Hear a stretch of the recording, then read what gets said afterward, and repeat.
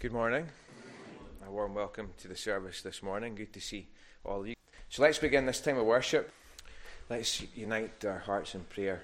Our Heavenly Father, we thank you for this, your day. We thank you for the gift that this day is to us, a day that has been set apart from all other days where we are told to be still and know that you are God. We thank you, Lord, that we have the command to stop work. We know that there are some who have work that they have to continue with, works of necessity, works of mercy, and we pray for them, those who would desire to be here, but who are engaged in these essential things. But we thank you, Lord, that you have given us the privilege, the desire, the opportunity, the freedom to be able to meet in this place on this your day.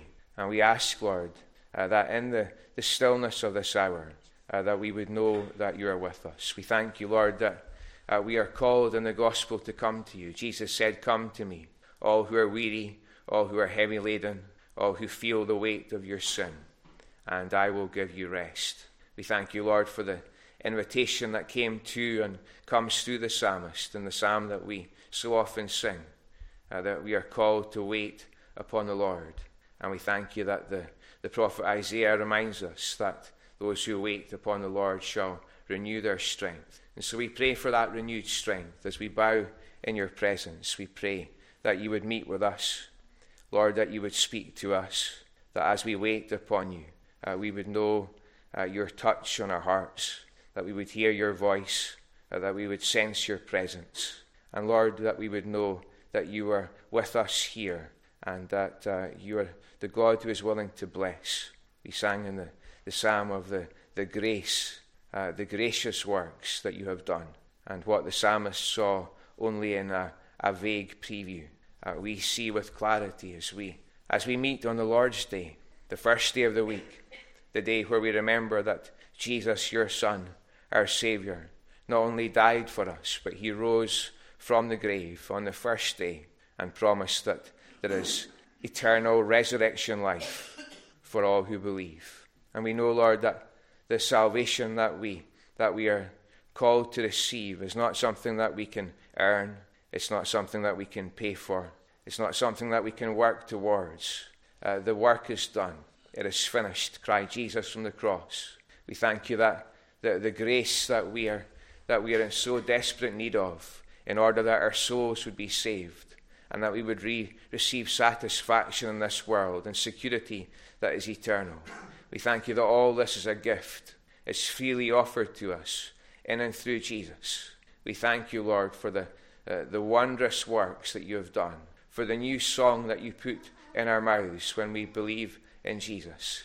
And we ask, Lord, that you would enable us to sing that song in these moments as we unite our voices, and every day in the way that we live. We pray that our lives would express our thankfulness and our gratitude to you for all that you, Father, have done for us in Christ. We pray for anyone here today who's not yet received grace, anyone who may still feel that weariness and that sense of the burden of sin, anyone who may be tired from pursuing endless things in this world with a view to be satisfied and find themselves still unsatisfied, still thirsty. We pray for anyone who has that restlessness of soul that comes from wandering aimlessly in this world. And we ask that even today they would hear the voice of Jesus saying, "Come unto me and rest."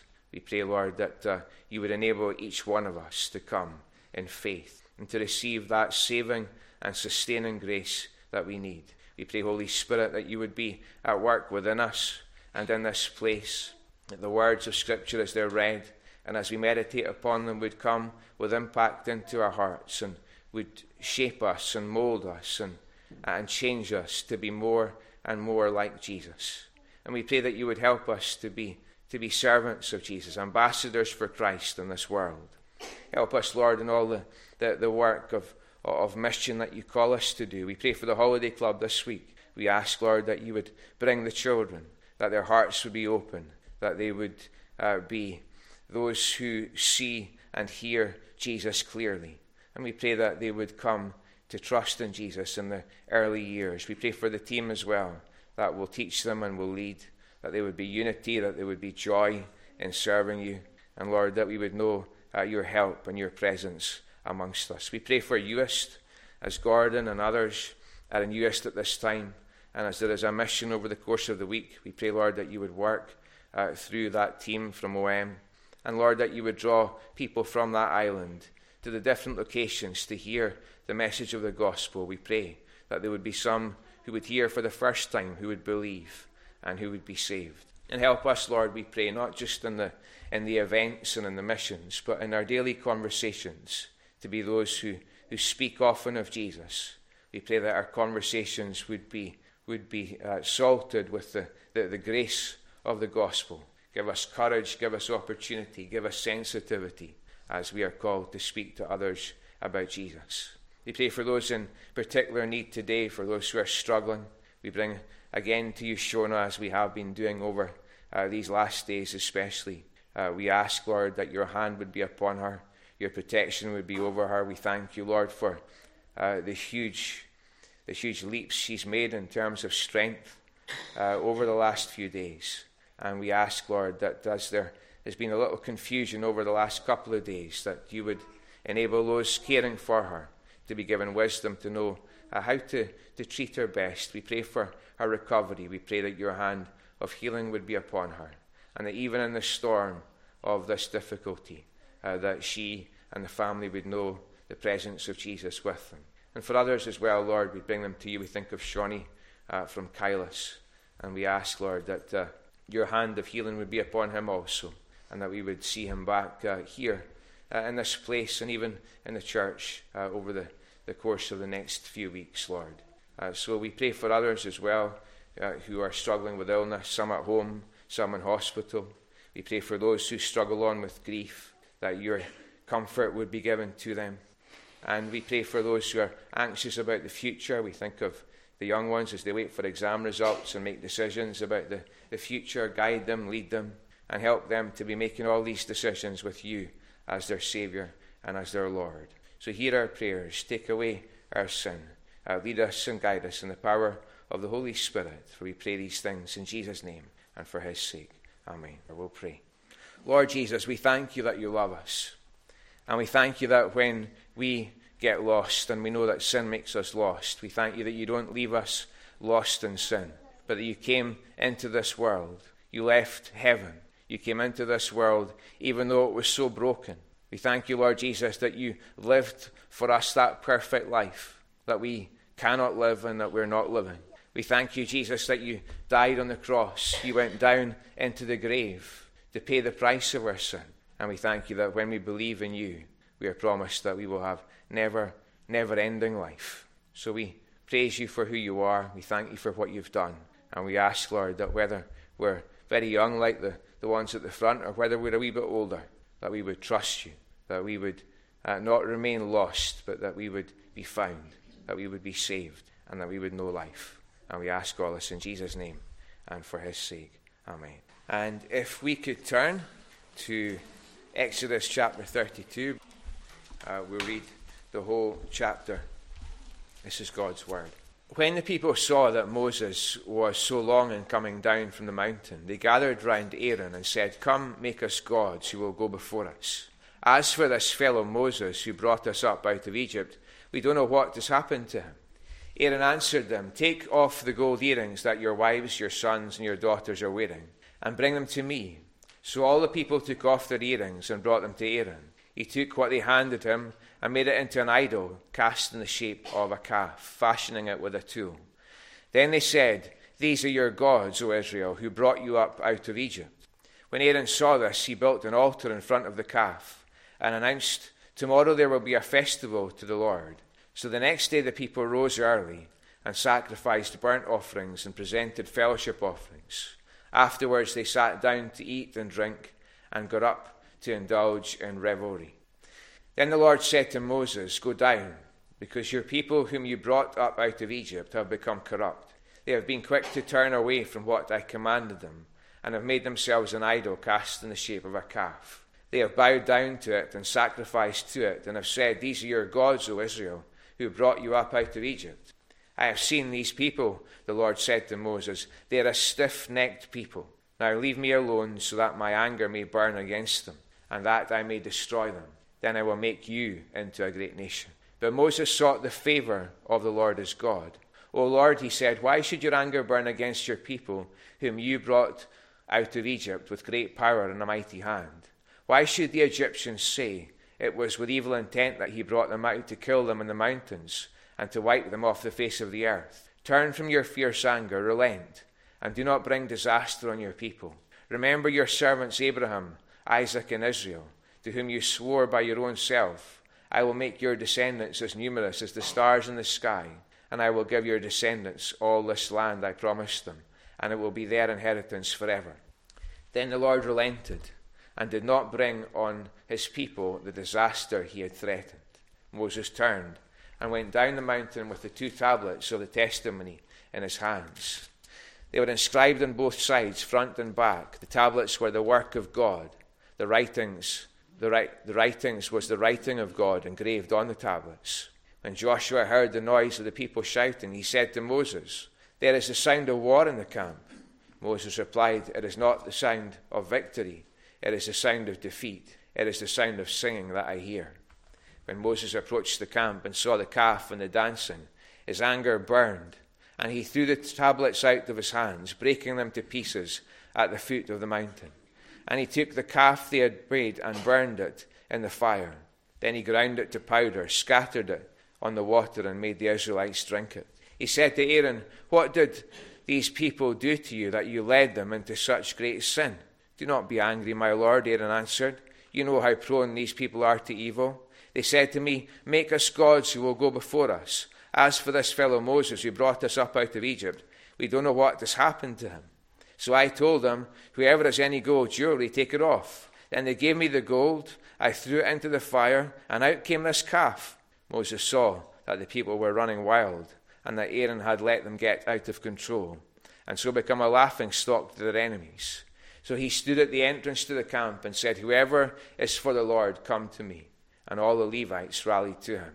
Then he said to them, this is what the Lord, the God of Israel, says. Each man strap a sword to his side, go back and forth through the camp, from one end to the other, each killing his brother and friend and neighbor. The Levites did as Moses commanded, and that day about 3,000 of the people died. Then Moses said, you have been set apart to the Lord today, for you were against your own sons and brothers, and he has blessed you on this day. The next day Moses said to the people, you have committed a great sin, but now I will go up to the Lord. Perhaps I can make atonement for your sin.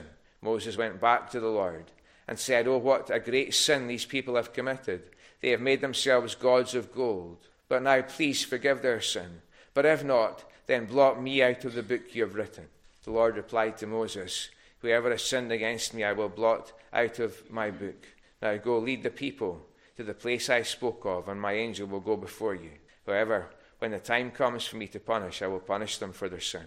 And the Lord struck the people with a plague because of what they did with the calf Aaron had made. Amen. And may God bless that reading of his word to us.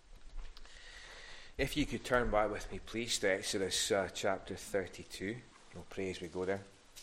Lord God, we thank you for your word, and we pray for your help now as we take a few moments to study it. We ask, Lord, for understanding. We pray that you would apply it to our lives, that you would help us to look into the mirror of your word and to see our own reflection. But we ask, Lord, that for every look we take at self, we would take 5 looks or 10 looks at Jesus. That as we see our own need, we would look to the Saviour Jesus, who is sufficient for all things. So hear us and help us, we pray. We pray for the young ones as they are at Sunday school. We pray for the wee ones in the creche as well. Lord, that they would know that you love them, that they would understand in the early years that you, Father, sent your Son to die for them. And Lord, that they would walk with you all the days of their lives. We pray that for them. We pray that for ourselves too. We pray for those absent from us today, some who are watching online just now. And we ask, Lord, that just as we receive encouragement from being with each other in your presence, we pray that those who are at home, even on their own, would know that same encouragement, that the Holy Spirit himself would be near to them, and that they would receive that grace that comes from your word as we submit to it. So hear our prayers. Help us, we ask, in Jesus' name. Amen. What we're doing this morning is not something that I do very often, where we kind of parachute in on a text and just land in it for a sermon. But that's what we're going to do today. We're landing on Exodus 32. It was a passage that made a bit of an impression on me before I went on holiday, and it's kind of remained with me over the course of the last few weeks. So I want to just take a few minutes and look at this passage. So what's the context as we land and as we look around? What's the context in Exodus 32? Well, we see the children of Israel. It takes us back to our Sunday school days. We heard lots of stories about the children of Israel. And we see the children of Israel in Exodus 32, and they're on a long journey. They're partway through that journey. And the journey that they're on is in part a journey of their own making. If we were to rewind and look back at their tracks so far, the children of Israel, they didn't trust God when they should have. So they didn't enter the promised land as early as they could have. So for 40 years, they have to wander through the wilderness, and they're learning all kinds of lessons in the wilderness. They're learning them the hard way. And I've told you before, I often think back to a football coach that we had in primary school. The team I was playing for, we weren't very good, but we liked playing football, part of the school team. And we had this coach, it was in Aberdeen, and he used to regularly say to us, exasperated at the end of a game, he used to say, guys, there's an easy way to play football and there's a hard way to play football, and you guys are doing it the hard way. We wouldn't follow the simple lessons. We kept making the same mistakes. And Israel, in their walk with God, so often they were doing it the hard way. And it took them into spiritual deserts. It took them into barren wilderness terrain. It took them to places like Exodus 32. So what do we see in this passage? Well, the first thing we see in the passage is a sinful people. They were God's people, but they were a sinful people. And you see that in verses 1 to verse 6. When the people saw that Moses was so long in coming down the mountain, they gathered round Aaron and said, come, make us gods who will go before us. As for this fellow Moses, we don't know who brought us up out of Egypt. We don't know what has happened to him. So Aaron answered them, take off the gold earrings that your wives and your sons and your daughters are wearing. Bring them to me. So all the people took off their earrings and brought them to Aaron. He took what they handed him and made it into an idol cast in the shape of a calf, fastening with a tool. Then they said, these are your gods, O Israel, who brought you up out of Egypt. When Aaron saw this, he built an altar in front of the calf and announced, tomorrow there will be a festival to the Lord. So the next day the people rose early and sacrificed burnt offerings and presented fellowship offerings. Afterward they sat down to eat and drink and got up to indulge in revelry. So these are sinful people. So how did they sin? Well, I think there's two stages that we can see in their sin. There's an idleness, first of all, that then led to idolatry. So first of all, we see the idleness. Now, if we were to look in on Moses is up on the top of this mountain. He's meeting with the Lord. He's receiving the word of God. That's what Moses is engaged with at that time. So what should the people be doing? Well, the people should be waiting for the Lord. As we sang in the psalm, in Psalm 40, I waited for the Lord my God. There's that expectation that God is going to meet with us. He's going to speak to us. That's what the people had been told to do. If we were to rewind back to Exodus 19, the people were told, consecrate yourselves, prepare your hearts, prepare your lives, unblock your ears, get rid of the clutter of this world. Moses is speaking with God. God has a word for you, so prepare your lives, keep your lives pure, so you can hear God speak. That's what they'd been called to do. But what were they actually doing? Well, they were doing nothing. They were being idle. They were checking their watches, turning to each other saying, where's Moses? How many days is this going to go on for? I don't know what's happened to him. Not is he still alive. So they got impatient. They became more and more idle. They became quarrelsome. And before we know it, they're asking for a new leader. someone that's going to be much easier going than the oh so serious Moses. And then the next thing is they're wanting a new God. They want to fabricate an idol. So there's an idleness. They were called to be disciplined, to consecrate themselves, to wait for the Lord. They should have been in the spirit of worship. They should have been seeking to keep their lives pure. But instead, the first stage is they just became idle. The spiritual discipline that they were called to just went out the window. And the next stage is they're into idolatry. They go from idleness, where spiritual discipline evaporates, to idolatry. And it's a short step, but it's a clear process. And very quickly, everything falls apart. First, they take their eyes off God. They stop waiting on the Lord. They stop singing, Be Thou My Vision. They start singing new songs. And then all holy living goes out the window. And they have no interest in pursuing holiness. They have no interest in living a consecrated life. And by verse 6, God's people are in the midst of a drunken party. It's in full swing. They're dancing crazily around an idol. And it's a disaster area. It's a sad scene. But there's much that we can learn, because just as they are a sinful people, starting with me, we're sinful people. And the truth is, when we take our eyes off the Lord, when we stop waiting on the Lord, when in the morning our Bibles remain closed, because we're too busy with everything that we're preoccupied with for the course of the day, when our prayers dry up, because we're too busy for prayer as well, when we start to get lazy about the means of grace, when idleness, spiritually speaking, sets in, idolatry is just round the corner. It always is. And it's not going to be golden calves, but it could be just about anything else. I don't know what idols you wrestle with in your life, just as you don't know what idols perhaps I wrestle with in mine. But we all have idols. We all have things that get in between us and seeking the Lord. It can be relationships that take priority. It can be a career, a working pattern that just overwhelms everything else in life. It can be material possessions that start to possess us. It can be just hobbies, good things, that we just allow to become God things. And when we take our eyes off the Lord, when we stop waiting on the Lord, these are the things that flood into our lives. And we can become overcome with idols. So there's a warning here for us as we look in on this situation. And we might respond by saying, we'd never do that. Idols and golden calves and all, drunken parties and dancing around golden cows. We'd never get into this kind of a mess. But that's exactly what they would have said if you'd asked them 5 minutes beforehand. Think about it. These people had seen the supernatural power of God firsthand. They had seen seas being parted. These very people. They'd seen bread fall from heaven. They'd seen water flow out of rocks in the middle of a dry, barren desert.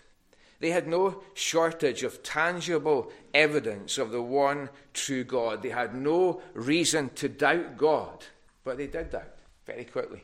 They became idle in their own quiet, spiritual inner life, and then they were deep into idolatry. And so I think Moses is telling us this story and saying to us, look and learn. Don't be idle, but day by day, be disciplined in waiting upon the Lord. Week by week, be at the means of grace. Do the things that God has directed us to do in order that we will have a close walk with Him. And don't turn to idols, says Moses. Trust and keep trusting in the one true God who saves us. So there's a sinful people. And we have a clear picture of them. God never photoshops these images. We're given a clear, graphic, gritty picture of what these people fell into. And the second thing we see here is the seeing God. The fact that God sees all this. Look at verses 7 to 10. The Lord said to Moses, "Go down, because your people whom you have brought up out of Egypt have become corrupt. They have been quick to turn away from what I commanded them. They've made themselves an idol cast in the shape of a calf," and so on it goes. And there's much that we could say from verses 7 to 10, but the straightforward lesson, the most simple lesson I think we can take in application here is that God is the seeing God.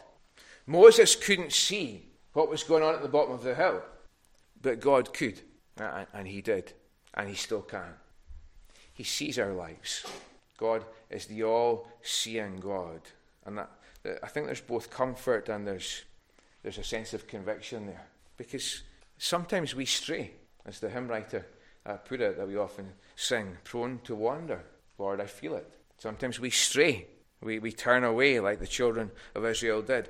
Sometimes our hearts start to be gripped by idols, and God sees it. And perhaps no one else sees it because we have a form of godliness we can put a face on. But God sees it. And if that's where we're at this morning, then there's a word of conviction for you and I. God sees the way that we live. But in terms of the positive and the comfort, remember, wherever you are, whoever you are, whatever situation, whatever storm you and I may be going through, God sees it. You know, if we're approaching at the end of the week thinking about exam results and we're crippled with anxiety, thinking nobody gets this, nobody understands, nobody knows what's going on in my head and my heart, God sees you. And when we feel alone, and we're at home and we're perhaps listening to this at a distance, God sees you. And when we're in a hospital ward, not sure what the next day and the next day and the next day holds, we're not able to see the people whom we love, who are close to us, God sees us. He cares for us. He is with us, wherever we are. Even when we feel like no one else sees us, even when we feel sometimes like we're invisible. And if we were wiped off the face of the earth, no one would notice. God sees. Not a sparrow falls that he does not see. And there's comfort in that. That's the kind of personal, loving, caring God that we bow before. He's the seeing God who sees this sinful people. And the third point that we can note here is that Moses, when he receives the bad news of what was going on at the bottom of the hill, he seeks the favour of God. You can see that from verses 11 to verse 14. Moses sought the favour, the grace of the Lord his God. O Lord, he said, why should your anger burn against your people whom you have brought out of Egypt with great power and a mighty hand? Why should the Egyptians say all these bad things about you? Why should your name be soiled by this? And so Moses, he seeks the favour of God. It's the first thing he does.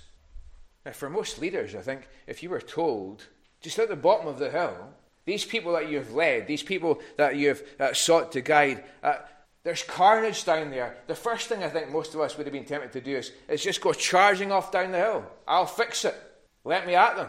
But that's not Moses' response. He doesn't race down the mountain to sort things out.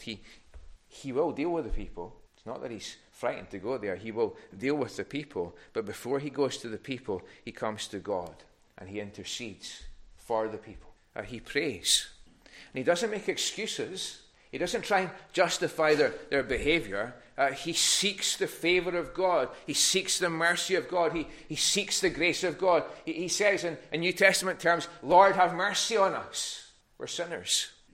And what Moses did is what you and I are called to do. We're called to pray. Now that's our primary calling. As a congregation, as individual Christians, we are called to pray. The lifeblood that goes through our veins, the pulse that indicates that there's life in us, is prayer. And we are called to pray for the people that God has put around us. Just as Moses was aware of all kinds of stuff going on at the bottom of the hill that was an offence against God and a disappointment, a discouragement to him, we just need to look around us in Scotland.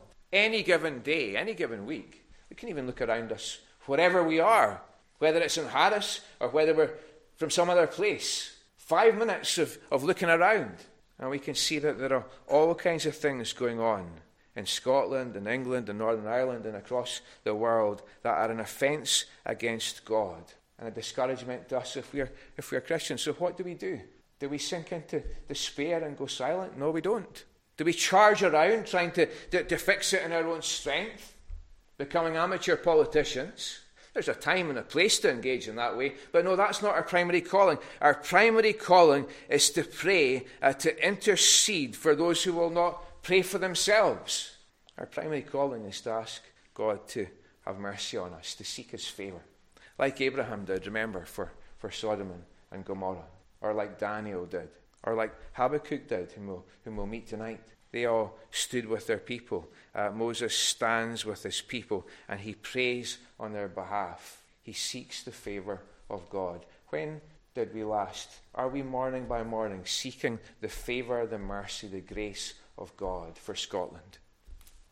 The fourth thing we see here in this section is that there is a seriousness about sin.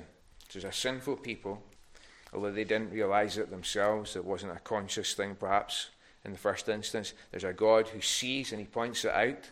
He reveals that to Moses, who seeks the favour of God. And then as Moses takes the next step, as he moves in the direction of the people, we see the seriousness that Moses has in terms of his understanding of sin. Moses turned, verse 15, and went down the mountain with the 2 tablets of the testimony in his hands. They were inscribed on both sides, front and back. The tablets were the work of God. The writing was the writing of God engraved on the tablets. When Joshua heard the noise of the people shouting, he said to Moses, "There is the sound of war in the camp." Moses replied, "It is not the sound of victory. It is not the sound of defeat. It is the sound of singing that I hear." When Moses approached the camp and saw the calf and the dancing, his anger burned, and he threw the tablets out of his hands, breaking them to pieces at the foot of the mountain. Now that wasn't a bad-tempered act on the part of Moses. It wasn't that he lost his head and just threw everything. This was a symbolic act. God's people had broken the covenant, and the breaking of these tablets was indicative of that. And then, verse 20, he took the calf they had made and burned it in the fire. Then he ground it to powder, scattered it on the water, and made the Israelites drink it. Moses is angry, and that anger in Moses is a right anger. He has a zeal for the glory of God and an intolerance of sin. He sees the seriousness of sin. But Aaron doesn't seem to share that, or at least certainly not to the same degree. Moses, verse 21, said to Aaron, "What did these people do to you, that you led them into such great sin?" We can just imagine the conversation. I've not been up there that long. What on earth happened, Aaron? What did they do to you to get into such an absolute state of affairs? Aaron responds, "Do not be angry, my lord. You know how prone these people are to evil." It's a pathetic response, isn't it? Moses stands before God. He doesn't distance himself from the people. He stands with the people. He intercedes on their behalf. Aaron says, "You know what these people are like. Nothing to do with me. You know the kind of nonsense they get up to." He separates himself from the people. He separates himself from the act. And then he gives this pathetic explanation. "They said to me, 'Make us gods who will go before us. As for this fellow Moses who brought us up out of Egypt, we don't know what's happened to him.' So I told them, 'Whoever has any gold jewelry, take it off.' Then they gave me the gold. I threw it into the fire. Out popped the calf." And it's ridiculous. It's comedic in a tragic kind of way. Aaron is he's not taking any of this seriously. Yes, he sees the people straying. He sees the people wandering into idolatry. It doesn't faze him. He's not serious about sin. And I suppose the question we should ask at this point is where are we? Who are we with on the issue of sin? There's many people today who would be with Aaron, even in the church. Aaron tends to say, "Well, let's not get too stressed about this, Moses. Let's not blow this out of proportion. Let's not upset the people, because if we upset the people, Moses, you and I will become unpopular. Life will become uncomfortable." You know, Aaron should have upset the people. Aaron should have called the people to repent when he saw what they were doing, when he heard what they were saying. And that's not what the people wanted to hear, but it's what they needed to hear. But Aaron wasn't willing to preach it. Aaron, in this situation, wasn't serious about sin. He would rather have the people's approval than have God's approval. He would rather remain popular with the people than speak the word of God. But Moses, however, was serious about sin. Moses, verse 25, saw that the people were running wild and that Aaron had let them get out of control and so become a laughing stock to their enemies. So he stood at the entrance to the camp and said, "Whoever is for the Lord, come to me." And the Levites rallied to him. And you can read down from verse 27 through down to verse 30 plus, and it makes for hard reading, because what we see is that there is death in the camp. Families were separated on that day, and friendships were severed as God's judgment comes upon those who determine that they are against him and not for him. There's death in the camp as God's judgment comes upon those who will not repent. Warren Wiersbe, the commentator, says, Moses turned to the people and asked, "Who is on the Lord's side?" This was an opportunity for all Israel to repent and reaffirm their commitment to the Lord, but only the Levites responded to the call, and only the Levites who repented lived. And so it's a difficult picture, this. It's a difficult picture that Moses paints for us in Exodus 32, but this is a picture of how things will be in the eternal sense. Those who are for God will be with him. Those who are in Christ will live eternally and know that unbroken blessing. And those who are against God, those who will not repent, those who will not come to Jesus, will die eternally. And families and friendships will either be bound together eternally with those who are in the Lord, or they will be broken eternally for those who are against them. It's a hard picture, but this is spiritual reality. This applies to every one of us. This applies to this place, this room, this village, this country, this world. There's no middle ground here. There's no neutral group. There were those who were for God, who repented, who came to him, and who were saved, who lived. And there were those who didn't repent, and they died. And we tend to shift uncomfortably over this kind of a passage. It seems very stark. It seems so full of wrath, seriousness. We almost want to kind of, in our culture, make excuses and explain it away and just tone it down a little. But that's because we have less of a sense of the holiness of God. And we have less of a sense of the seriousness of sin. Sin is serious. So repent is the message that comes through the Lord, through Moses. Turn from sin. Turn to the Lord. Be saved. Live. The final point is substitution. And we are allowed into this conversation that Moses has with the Lord as he goes back from being at the bottom of the hill and seeing the mess. He goes back up to speak with the Lord. So Moses went back to the Lord and said, "Oh, what a great sin these people have committed. They have made themselves gods of gold. But now, please forgive their sin. But if not, then blot me out of the book you have written." The Lord replied to Moses, "Whoever has sinned against me, I will blot out of my book. Now go lead the people to the place I spoke of, and my angel will go before you. However, when the time comes for me to punish, I will punish them for their sin." And the Lord struck the people with a plague because of what they did with the calf Aaron had made. And that's where Exodus 32 finishes. You know, if all we had was this chapter, it wouldn't be the happiest ender. Because Moses, in his prayer, as he speaks with the Lord, Moses seeks to be a substitute. Moses asks for forgiveness for the people, and he says, if they can't be forgiven, then take me. Blot my name out and leave their names in. Accept me for them. Let me pay the price for their sin. Moses seeks to be the substitute. So if you're looking back at Moses in the last section saying, what a cold, callous man. How could he give these instructions that involve all this death? Well, you've misread the heart of Moses, because you see the extent of his love for his people here. He says, accept me for them. I will die if they can live. And Paul in Romans 9 says something similar. He says, I wish that I myself were cursed and cut off from Christ for the sake of my people, those of my own race. Paul and Moses say at different times, let me be the substitute. And God says to Moses, as he says to Paul, you can't be the substitute. You can't forgive their sin. You can't take the curse away. And if that's where things ended, there'd be no hope. But that's not the end, because Moses is pointing us forward to Jesus. Moses is given here something of the heart of Jesus. And what Moses could not do, Jesus did in full. Jesus could be the substitute. Jesus could take the punishment for our sin. Jesus could take the curse of our sin, of our iniquity, of our idolatry, into his body on the tree. And he did it. On the cross that we keep coming back to, Jesus was our substitute. He took our punishment. He took the punishment of these people. He takes our punishment. The curse of our sin was taken into his body, as Peter puts it. The plague of our sin struck him on the cross. And the promise that we are given is that if we believe in him, our names will not be blotted out, but our names will be written eternally in the book of life. So believe in Jesus is the simple message that we come to week by week. Ask him to blot out your sin. Have you done that? It's a simple, direct, practical question. Have you asked Jesus to blot out your sin? Have you asked him to save you? Have you called upon his name? Have you cried out for mercy? Have you asked him to be your substitute?